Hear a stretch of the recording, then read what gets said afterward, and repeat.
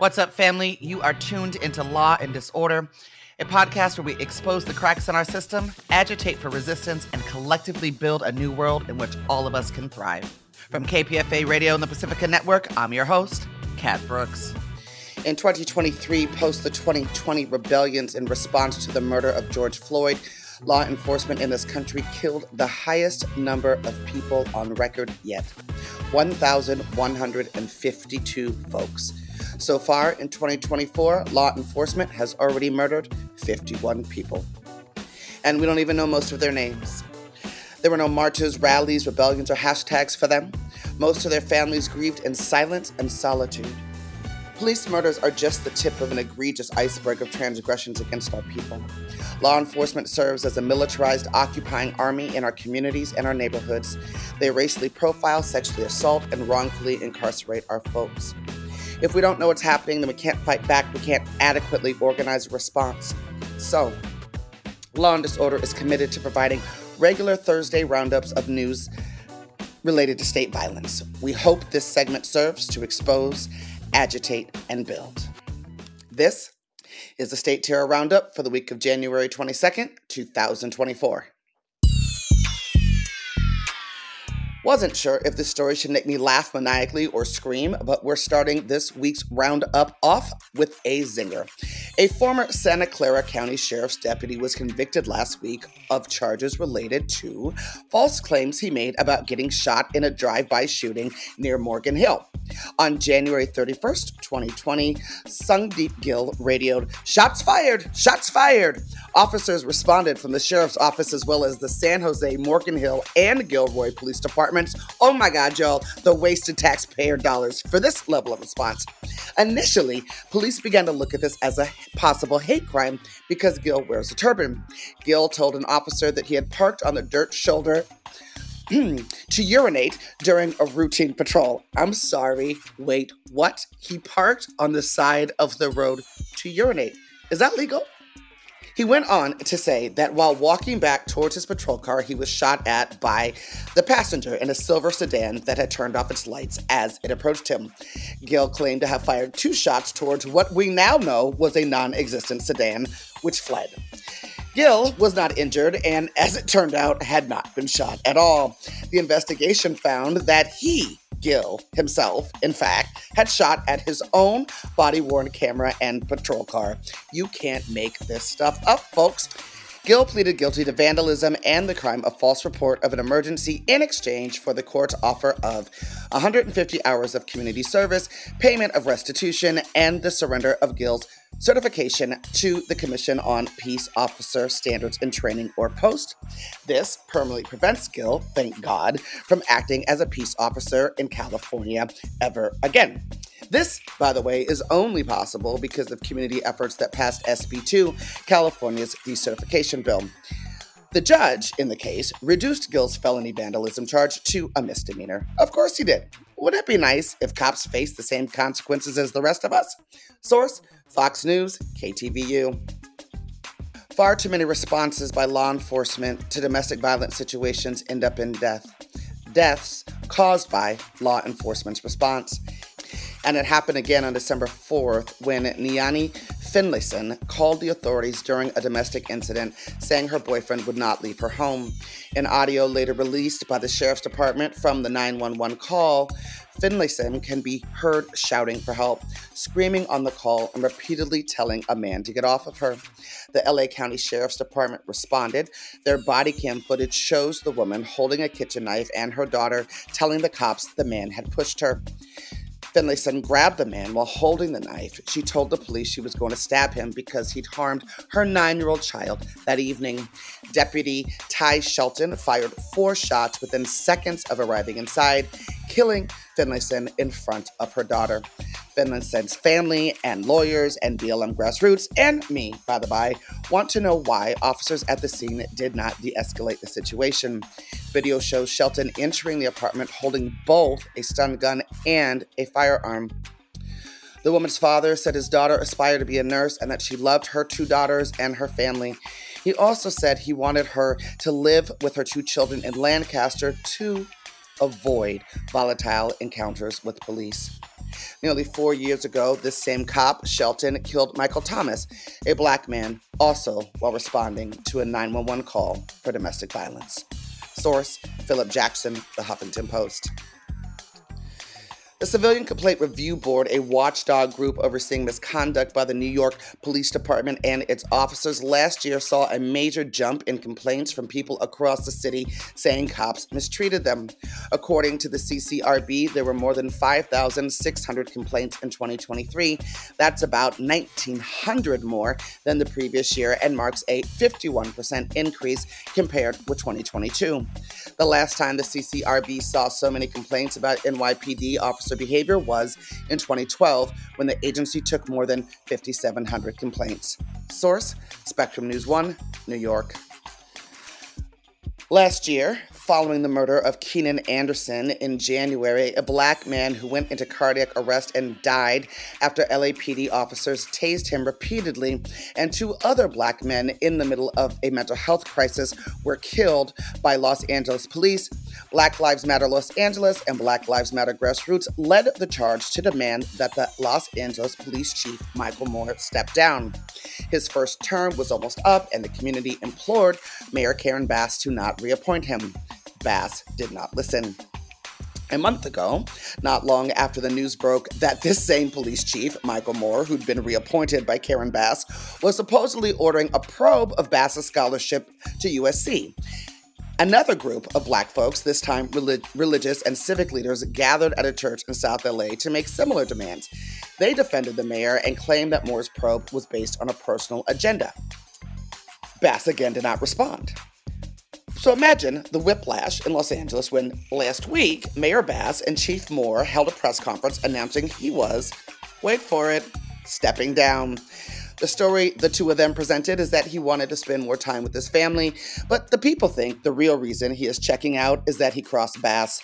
What's more, under Chief Moore, there has been a string of cases involving officer misconduct, from the gang unit cops accused of stealing and making illegal stops, to the assistant chief accused of tracking an officer with whom he'd been involved romantically.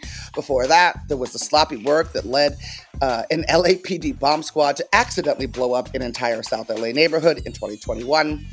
Dr. Melina Abdullah of BLM Grassroots and BLM Los Angeles is one of Moore's fiercest critics. She believes it was, quote, the people, end quote, the fed-up residents of Los Angeles who forced the chief's resignation. Source, Erica Smith, The Los Angeles Times. Back to Denver, you all. We've had a lot of Denver stories. This time, Brandon Ramos, a Denver police officer who fired at an armed man in the street as a crowd of people poured out of nightclubs in downtown Denver, wounding 6 bystanders, pled guilty last week to third-degree assault, a misdemeanor. Under the terms of the plea agreement, he faced up to 1 year in jail, but instead, he was sentenced to 18 months of probation and will no longer be qualified to serve as a cop. Story said peace officer, cop. Ramos originally faced 14 charges, including a top charge of second-degree assault, which carries a sentence up to 6 years in prison after a grand jury indicted him. Those charges, however, of course, were dismissed under the agreement. Our justice system at its finest. Let me ask you listeners, what do you think would happen to you should you have shot 6 people outside of a nightclub? And I'm sorry, where in anyone's right mind does that make sense? You trying to stop a gunman from shooting a crowd of people by shooting the people in the crowd, banging my head into the wall. The July 2022 shooting sparked outrage across the city after surveillance and body camera footage showed dozens of people scattering to the street and some crawling across the sidewalk, trying to seek cover behind a food truck when Ramos and 2 other genius Denver police officers fired 7 rounds at 21-year-old Jordan Waddy. As I mentioned earlier, 6 bystanders were hurt, with injuries ranging from superficial cuts and grazed wounds to more serious arm and leg injuries, hoping everybody recovers quickly. Source, Andrea Prentzel, The Colorado Sun. This past Monday, as part of the Anti-Police Terror Project's Reclaim The radical legacy of Dr. Martin Luther King Jr. Week, 12 families who have lost loved ones to police violence rallied outside of A.G. Bonta's office to demand he live up to his campaign promise to hold killer cops accountable. The families included Derek Benson, brother of Darnell Benson, murdered by San Francisco PD in 2015, Amanda Blanco, sister of Eric Salgado, murdered by the California Highway Patrol in 2020. In Oakland, Cheryl Cruz, mother of Lorenzo Cruz, murdered by Rockland police in 2017. Denise Friday, mother of Colby Friday, murdered by Stockton police in 2016. Addie Kitchen, grandmother of Stephen Taylor, murdered by San Leandro police in 2020. Terry Lovett, mother of Delani Lovett, killed in Los Angeles County Sheriff's custody in 2021. Michelle and Ashley Monterosa, sisters of Sean Monterosa, murdered by Vallejo PD in 2020. Cynthia Nunez, cousin of Augustine Agui Gonzalez, murdered by Hayward Police in 2018. Carolyn Wichman, mother of Edward Eddie Zamora Garon II, murdered by San Luis Obispo Police in 2021.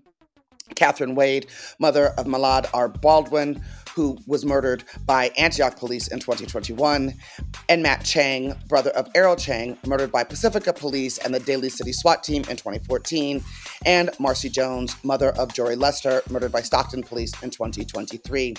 AG Rob Bonta ran on a platform of police accountability, but since his time in office, families who have experienced this type of loss have found his office negligent in fulfilling that promise and negligent in engaging with them at all. On Monday, the families demanded an oversight committee of the AG's office to introduce transparency and accountability in cases involving police violence. 2, citizen oversight for cases involving police-related terror to guarantee thorough and impartial investigations. 3, state-provided legal counsel for families. Families are calling on the state to provide legal counsel to families affected by police violence, similar to Washington State's accountability law. 4, state funding for mental health and social services for families who have lost loved ones to police violence.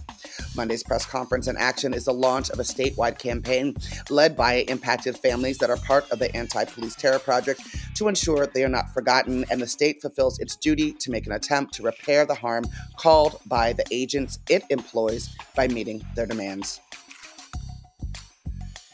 And in Louisiana, Hammond, Louisiana, after releasing body-worn camera footage from a Hammond police officer-involved shooting during the summer, the Hammond police chief and the Hammond city officials have still declined to answer a local news outlet's questions about if the shooting was justified and if proper procedures were followed.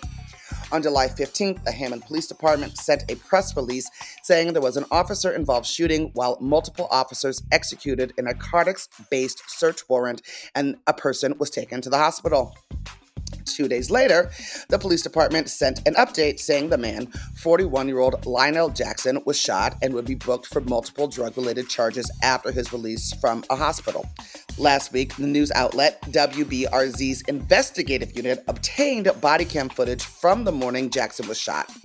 The officer in question, Craig Dunn, led a team of officers through Jackson's trailer home into his bedroom, where Dunn leaned into the darkened doorway and fired one shot towards Jackson's bed. After the gunfire, body cam video goes on to show Jackson with his hands up, moving from his bed to the bedroom floor while bleeding from his neck. Jackson's attorney, Darrell Washington, has said his client was unarmed and the shooting was unjustifiable. Jackson was in the hospital for more than a week and a half and had 3 surgeries. After Jackson's release, more than a dozen residents in Hammond participated in a protest, marching from the town city hall to the police station to demand answers about Jackson's shooting. What's more, the officer that fired the shot, Dunn, is the nephew of the police chief, and the community is wondering if this is why no one can get straight answers. Dunn has answered, like so many do, that he thought the man was holding a gun and he feared for his life. And as so often happens, turns out the man was holding a cell phone. We've heard that before. Rise in Power, Stephon Clark. Dunn was wearing a body camera, but it wasn't turned on. Source WBRZ. Our last story is international, looking at France again, when a French police officer was found guilty last week of assaulting Theo Luhaka, a 22-year-old black man, during a 2017 identity check that led to his arrest. Lawyers on both sides left the courthouse claiming victory in one of France's most publicized cases of police abuse. Mr. Luhaka was officially recognized as a victim of police brutality after a 7-year legal ordeal. But the officer received only a 1-year suspended sentence and was cleared of a more serious charge that he had permanently mutilated Mr. Luhaka. One of them thrust a baton at Mr. Luhaka's upper thigh and caused a 4-inch tear into his rectum. The incident triggered several days of protest and rebellion, pushed Francois Hollande, then France's president, who was a socialist, to visit Mr. Luhaka in the hospital, and led Emmanuel Macron, then a presidential candidate, to promise he would create a police force better attuned to local communities. 7 years later, though, change hasn't come. Remember the week of rebellions last year after cops murdered Nahel Merzouk, a 17-year-old French citizen of North African descent, during a traffic stop? And remember, in response to those rebellions that happened because of the murder of that 17-year-old, the French government tried to ban protest around the issue of police violence. Quite the turnaround for Macron. He and his administration now dismiss accusations of systemic problems with racism and violence among the police in France, and in 2020, the government softened key provisions of a proposal to ban chokeholds during arrest. 2020 is, of course, the summer that we saw rebellions all over the world in response to the murder of George Floyd. At the same time, numerous cases involving police violence spend years waiting to get to trial, and in most cases, cops are never charged at all. Source: Aurélien Fredin, The New York Times. This has been the State Terror Roundup for the week of January 21st, 2024. State Terror Roundup soundtrack provided by Coffee Brown, an Oakland musician, singer, and songwriter who has been a force in the Bay Area's hip-hop and soul scene since the early 90s. You can check her out at kofybrown.com, and her website and socials are linked from our site at kpfa.org. A shout out to my producer, Jesse Strauss, for helping me curate the content for this segment. You've been listening to Law and Disorder, a podcast where we expose the cracks in our system, agitate for resistance, and collectively build a new world in which all of us can thrive. That's it for this episode, family. You can find more information about topics and guests in this episode's show notes. Law and Disorder is produced at KPFA, that's listener-supported radio on the Pacifica Network. The show is produced by Jesse Strauss and hosted by me, Kat Brooks. Our theme music was composed by Steve Raskin of Fort Knox 5. If you like what you heard, please follow us on social media at Law and Dis, that's D-I-S, and subscribe wherever you listen to podcasts. Feel free to holler at us about something you heard or send us a show idea at lawanddisorder@kpfa.org. You can also find our content live at 8 a.m. weekdays on KPFA. That's 94.1 FM in the Bay Area. Our show and all of KPFA's programs are funded exclusively by you, the listener. And if you're in a position to support us, please donate today at kpfa.org. Take care of yourself and take care of each other. We all we got, fam.